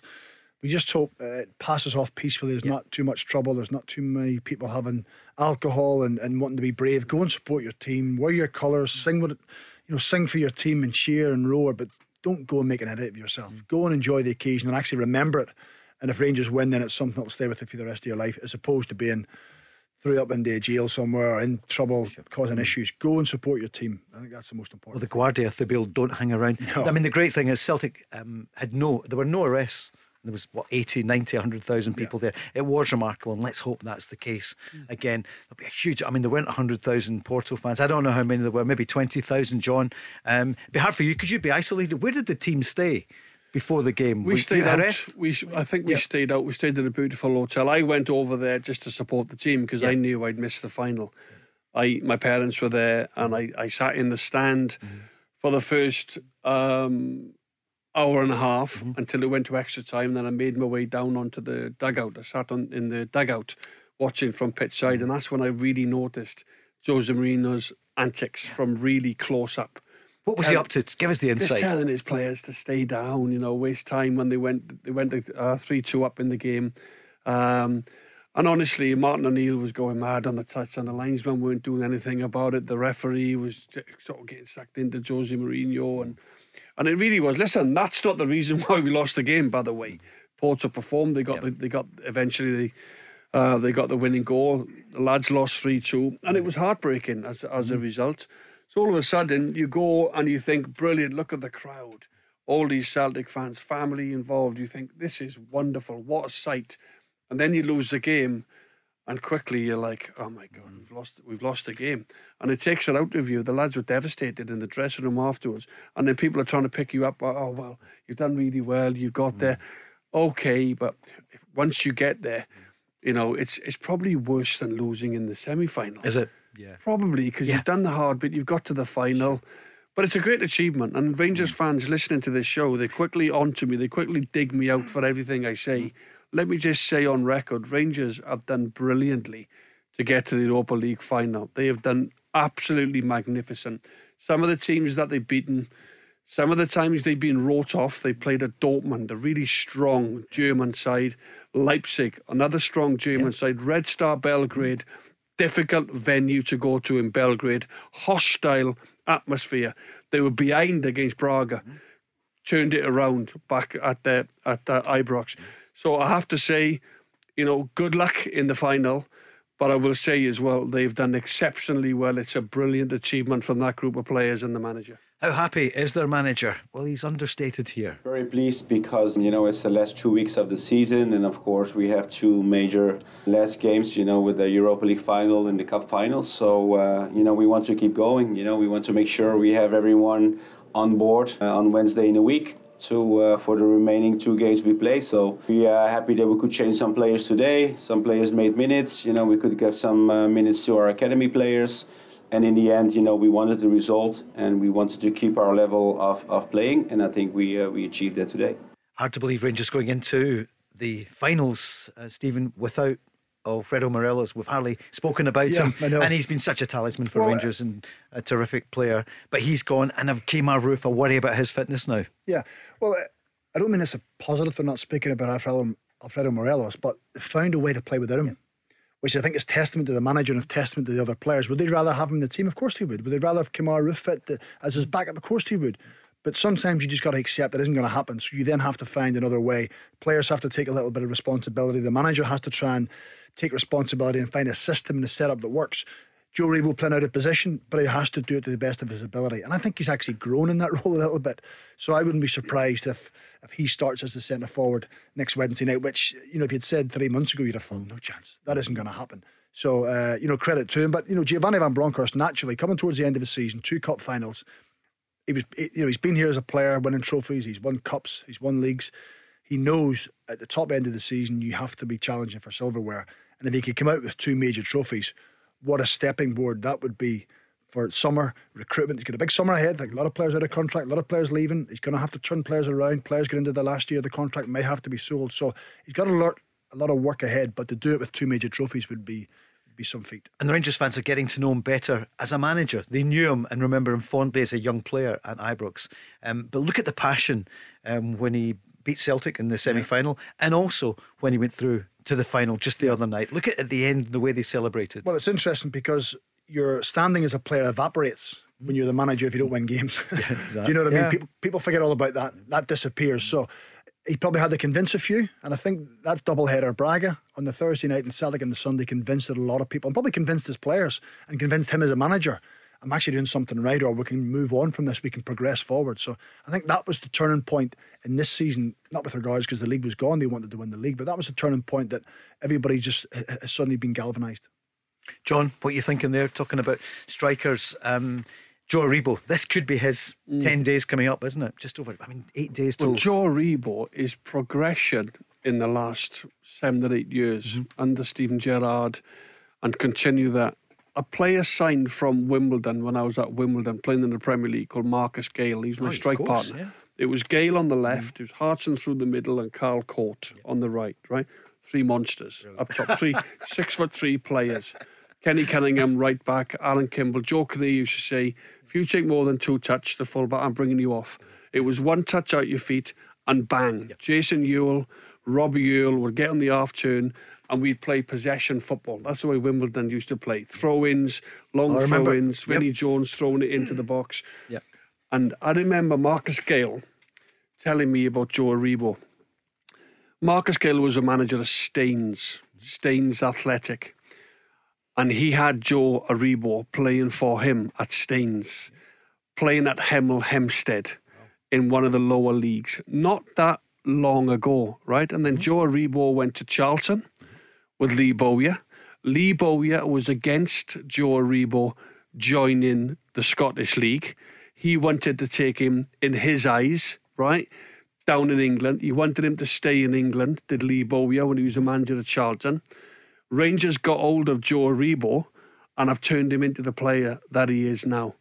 And I think he's terrific. I think his energy levels, his skill level, he gets around the pitch. And as Stephen alluded to there, he might even play centre forward in a European final. That's how much the manager trusts Joe Aribo. So to say his progression has been amazing. So full credit to the lad. He's kept going. He's believed in himself. Yes, he's had the opportunity, but boy, has he not taken it. He's played 63 games. Yeah. When club and country, he was at the African Cup of Nations, he's played games. I thought he looked a little bit fatigued 5 or 6 weeks ago, but he seems to have brought himself back again. Maybe sometimes a different position, Paul, can suddenly just inspire you that little bit more. But certainly he'll be a big player, as will the likes of Ryan Kent, thinking in the attacking sense and what they bring to it. But it must be a great time for the Rangers players over the next 10 days, thinking we've got 2 major finals. What did you see of Fashion Sakala at the weekend? He was really busy. He came so close for Rangers. Is he improving, getting more experience, and his confidence improving? He is. Naturally scoring goals helps. I think the goal in the his involvement in the Scottish Cup semi-final goal when it came off Carl Starfelt, scoring at Celtic Park certainly will have helped him. He still looks a little bit raw for me. I'm still trying to work out what his best position is. I think he's better when he faces defenders up. He's a little bit naive with his back to goal. He's probably too open and too honest and too easy to play against as a centre forward, because he leaves himself open for centre halves to go and nick the ball off him. He wants to face defenders up, but certainly he'll have to improve if he wants to be an out-and-out number 9. Maybe he's better coming off one of the sides, a little bit more freedom to play and space to play, and he's isolated 1v1 against players. But I think there's a wee bit of work to do on him. Good to have him on the bench, John. Bring him on. Well, I think he was Rangers' best player a couple of weeks ago when they drew 1-1 at Celtic Park. I think his goal was brilliant. That turn on the shot and turn down at Joe Hartson near post.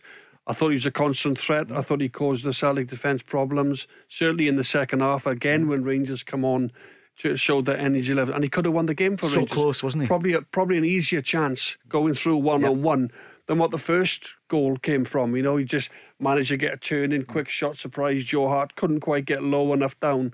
But the second one, when he hits the post, so from Celtic thinking we could have been 2 or 3 up at half time, Maeda misses a header, Jota has half a chance with a header, Celtic could have been out to sight, game done and dusted. All of a sudden it's 1-0, Rangers get back and they go through 1-on-1. So Sakala was a problem all afternoon, by the way, for Celtic. That probably sums up where he is.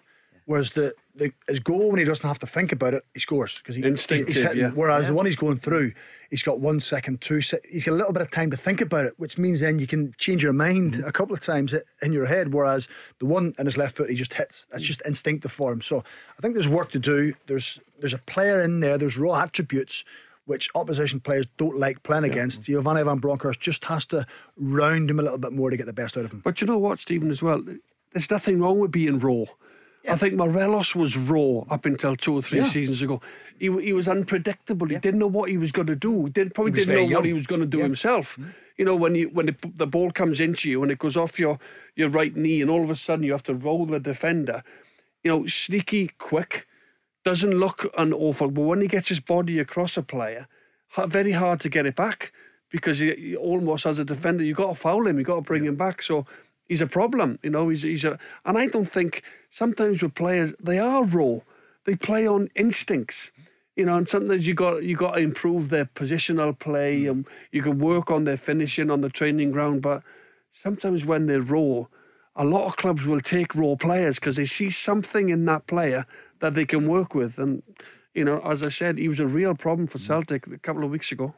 The 2 goalkeepers have been massive, haven't they? Alan McGregor at Rangers, Joe Hart at Celtic. They're massive. They're 6'2", maybe a bit more in Hart's case. What about Alan McGregor? And he will, because he missed out, as you know, Stephen, in 2008. And a lot of people, and if there are neutrals, I think, feel, looking at it, Rangers, this might be their destiny. You know, the way that Rangers have played in Europe, and people like Alan McGregor, Stephen Davis coming back. Yeah. I know he's not an automatic choice No, at the he's moment, but his game experience as well, and he creates so much space, Stephen Davis. But what about the keeper? First of all, McGregor. It's interesting because he's out of contract in the summer, and I've said it before that unless you can get someone who's better than Alan McGregor, then I think you have to keep him. And I'm not just talking about his ability on the pitch. You've got to think about his influence around the club, the dressing room, the standards he sets, the way he now looks after himself. If you can't get any better than that, then you have to keep him. And that's what it'll boil down to, Giovanni Van Bronckhorst. Budget-wise, what can we get? Who are we looking at? Who's coming in? Because you want to sign a number one. You don't want to let Alan McGregor go and then sign someone who's just as good or similar to John McLaughlin. They've got to be better than John McLaughlin and go. So that's the conundrum that Giovanni Van Bronckhorst has in the summer. I would keep him, and I'd keep Stephen Davis just for the experience and the know-how and the good professionals. Well, first of all, on the keeper though, and that's if he wants to play next season as well. If Alan McGregor, if Rangers win it, he might say, "Well, a double, Scottish Cup as well." If they win it, well, that means then the decision's taken out of the manager's hands. He then has to go and replace. Yeah. But you'd imagine Alan McGregor's appetite won't go away. John, would you agree that it would be it'd be crazy to lose the keeper if he wants to stay next season? Well, he's one of those players, Alan McGregor, that can win the game for you with his exceptional ability on shot stopping. He can pluck saves out from some of the saves he's made this season, even last season when Rangers won the league. He was incredible at his age, so agile, still so enthusiastic, absolutely rattles his defenders when they take an extra touch or they play it back to him on the wrong foot. They make it hard for him. He's after them. He doesn't let anybody off with any mistakes or anything like that. So again, it's not what he only brings on the pitch, but it's what he brings to the dressing room. Stephen just spoke about Stephen Davis there, a player that I really respect. His career for his country, played a lot of games in the Premier League, first time round at Rangers, and now again, he won't play in the final, definitely won't start, I think. But for me, I think he's great to have there. Take him for his experience, and he might come on and show things up a little bit in the second half.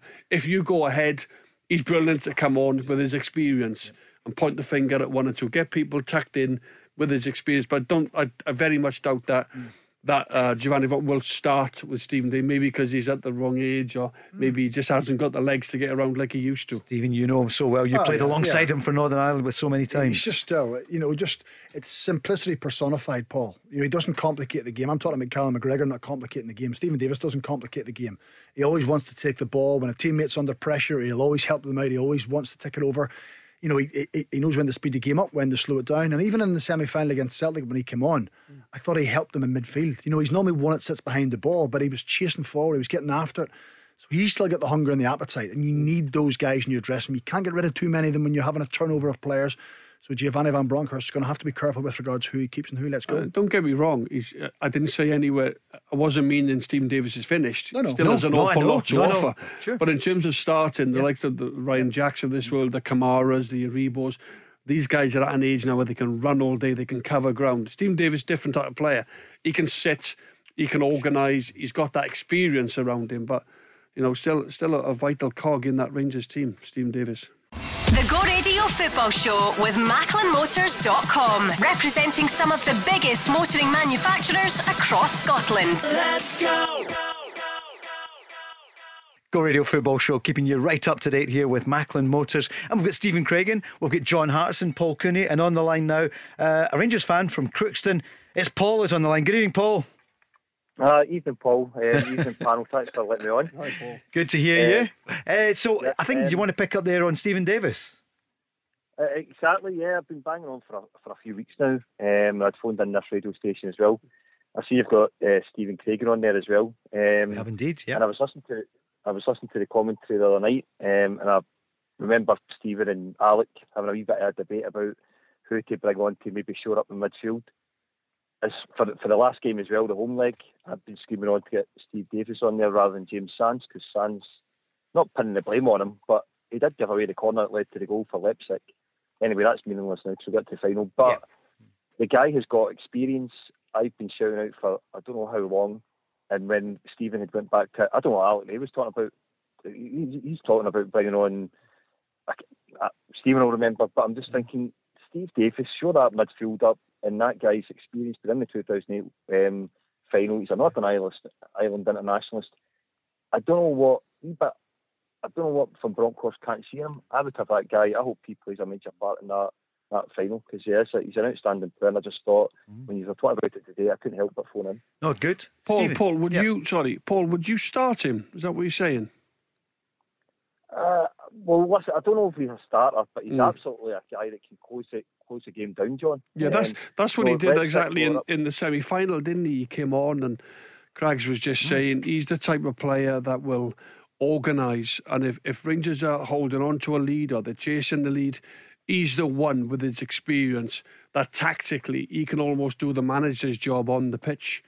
Because he's that experienced. He's 150 odd caps for Northern Ireland. Am I right in saying that? 129 or something like that. Oh, sorry, I'm 30 out. Yeah, but the most capped player on these islands. Stephen, what's your take then? What would you say to Paul? I think he's spot on, and I think he's a very accomplished footballer. Stephen Davis is another one who has got better with age with regards his understanding of the game. He's changed his position. He was always an attacking midfield player who got into the box, but slowly over the years he's adapted his game. I think he gives Rangers a real control when he's on the pitch. The game isn't as open. He takes control of the ball. He feeds it to the players who can go and impact the game. He always holds the middle of the pitch, and that's the one thing when you're playing the bigger games, European games, or against Celtic, you can't leave the middle of the pitch open because people want to try and counter attack. I always think he holds the middle of the pitch.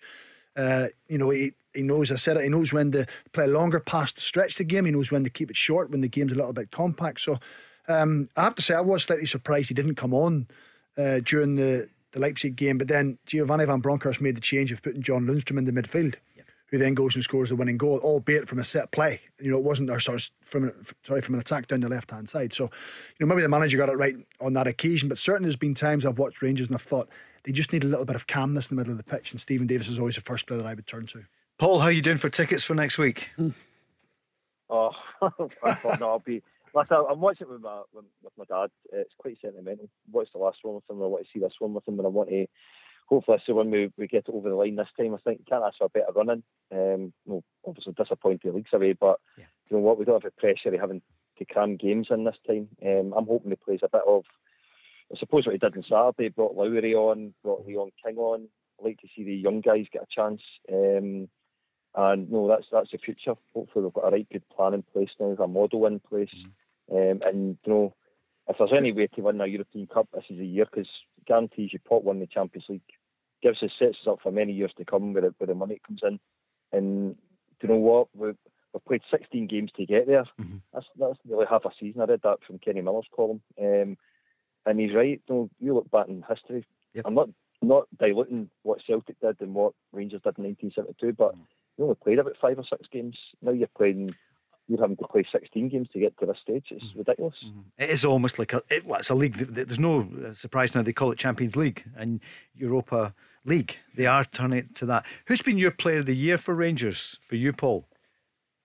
Well, it's a hard I think I'll hold my hands up. Lundstrom I've criticised up till January time, but the guy in Europe has been outstanding, and he topped it off getting us to the semi-final. But I want McGregor to get hopefully maybe he stays for another year. But if this is the year he signs off, then he missed the 2008 final. Yeah, we'll just say that. Now make that up in the 2022 final. As well. And what about players like Ryan Jack? And we know last season he missed so much. Everyone was worried about his injury. What a transformation and what an important player he is. It's outstanding. I'm only worried about Jack and Stephen and John might know a wee bit more about it being ex-pros and whatever. Not to say you won't know either, Paul. I won't. Yeah. But I've read somewhere that he can be a wee bit injury prone with things, and I don't know if it's a certain pitches he plays on or whatnot, but he's maybe having to play in certain games, but outstanding as well. I think the whole team has been. I think we're designed to play in Europe, and I want to. If you're not letting me back in again, I want to sign off. If you don't let me back in, no, you're still in. Hold a second. I know what you're going to say, but hold on. We'll come back to you, Stephen. Is that injury prone with Ryan Jack? Well, he doesn't seem to finish a lot in 90 minutes, does he? Maybe that's because he's putting so much into it, but also when you've been out for such a long time, it takes you a while to get up to speed. And it takes a lot out of you when you're continually pushing yourself and pushing the boundaries. But there's no doubt Ryan Jack coming back in has just given that little bit of solidity in midfield. He's aggressive. He's a different type of player than what the rest of them are in there. Again, he simplifies his game, doesn't complicate it. But naturally, moving forward, well, I think he's about 30 years of age. Over the next 2 or 3, 4 years, how will his injury situation be? But, it's just nice to have someone back or see someone back playing who has suffered an awful lot, irrespective of what team you're playing at. John and I have been involved in the game long enough. If somebody does have little niggles and knocks, it's nice to see them get a chance to play. John? Yeah, well, I like Ryan Jack, and I think he does make a difference when he starts for Rangers with his talent and his technical ability, the way he can spray the ball around, and he's a goal threat as well with his the strike that he has and technique. But going back to the final, I give Rangers every chance. I think the one thing, Paul, that I would imagine the manager wants is that the manager can set the team up, right? And you've had some brilliant performances away in Dortmund, the home games against Braga, the away performance, Red Star Belgrade, really, really hostile atmosphere. And then obviously, of course, in the semi-final against Leipzig. Now, what you're hoping as a manager is that your players can keep up that form and keep up these unbelievable wins and performances. And all you can do sometimes is just prepare them. And then with a final, because it's a one-off, you need a bit of luck. You need a decision to go your way. You need maybe, a defensive mistake from a Eintracht Frankfurt point of view. And you're just hoping that luck plays a big part sometimes, and moments of magic absolutely as well. Somebody like a Kent or something to break through and hit a 30-yard. That's what it takes. It takes sometimes a moment of magic, because I think it'll be a tight game. I think Eintracht Frankfurt to get through West Ham. West Ham have had a great season in the English Premier League. So to beat them in the semi-final. But listen, I give Rangers every chance. Paul, back to you. I think you're going to say in GVB you trust. Oh, well, absolutely. I mean, a wee bit worried. It might sound daft, but thinking back in the Braga game, the amount of times we passed back, I phoned in and spoke to Barry Fergus about it. And I said, why do we keep passing the ball back? Because there were a couple of hairy moments at the time. He said that's a Dutch mentality about passing the ball back. My dad, old school, he's like, get the ball pumped up the field. But it's the way they kind of play now, and when it works brilliant. But I did want to say about Stevie Gerrard. I do want to give a shout out, because you'll get Rangers fans. That was maybe one of them, maybe disillusioned they left and whatnot. But you know what? He got his back in the map. You look back in Progress Niederkorn and people laughing and whatnot. And they're all laughing now. I mean, you know what? You only have to look at the other half of the city. I'm being honest here. John will know what I'm talking about. When was the last time Celtic won a knockout tie in Europe? Back when 2008. So for Rangers in the space of 9 years to come where they've came from, to get to a Europa League final, and well-deserved Europa League final, we've had to work through the Europa the qualifiers and all that nonsense. And to be honest, it would have been laughable if Villarreal had won that Champions League and Celtic winning the league would have to go and qualify. Like you said, it's called the Champions League. It should be the champions of going through. I'm going on my high horse about it, but I do find it a nonsense that you have to play up the umpteen qualifiers. I think as a team, Paul, I think Rangers have done brilliantly well to get to the final. I really do. I think you deserve an awful lot of credit, and as I said, I wish you well. And that's coming from the other side. I think they've earned the right to be there. They've beaten some really, really big teams. And Stephen very Gerrard impressive. Deserves the credit as well from the Rangers fans. Paul, we'll speak to you no doubt before the game next Wednesday. That would be good. Cheers, Paul. Thanks for calling. Thanks for letting me on. Yes, thank you. Bye. Yep, and Celtic, that was against Barcelona, wasn't it? The last time. Well, do you know what? We've not had time to go through the games for tomorrow. Stephen, do you reckon Celtic will beat Dundee United? Or what? I'd be amazed if they don't win, never mind get their point. So they know what's on the line. Nothing impacts them. They conceded early on Saturday, didn't affect them at all. They will win comfortably. John? I think so, yeah. I think with the crowd be up there as well. And what's at stake? They only need a point, and I think they'll get it done tomorrow. And Rangers, Ross County. What do you reckon, Stephen? Well, from Ross County's perspective, they need to keep. They need something out of the game for European football. It would all depend on what team Giovanni Van Bronckhorst picks. I wonder, will he go with some of the younger ones, go with some of the fringe ones, trying to keep them for next week. But Rangers at Ibrox are always a very difficult proposition for the smaller teams, so it's going to be a tough night for Ross County. Yeah, I agree with Stephen. Home win. John, Stephen, thanks so much. We've run out of time, so we'll talk more about it tomorrow night with Peter Grant and Barry Ferguson. John, speak to you soon. Cheers, Paul. See you Thanks, Friday. Craigs, as well. He's just about to go as well. In fact, you're back on Friday night as well. Jokel Day is coming up next after the news. Thanks to everyone who called in and tuned in tonight. The Go Radio Football Show with MacklinMotors.com, representing some of the biggest motoring manufacturers across Scotland. Let's go. There's a new name for Toyota in Glasgow. From one of the UK's biggest names in motor retail. Macklin Motors Toyota is now open in Darnley. We're bringing you everything Toyota, backed by first-class service. So come and meet the team and view the stunning new Toyota range. All available with up to 10-year warranty. Including the all-new Igo Cross and new Yaris Cross compact SUV. See our great choice of approved used Toyotas too. Get expert servicing from our manufacturer-trained technicians. And specialist advice from our Motability team. Visit Macklin Motors Toyota now at Kennishead Road, Darnley. The new name for Toyota in Glasgow.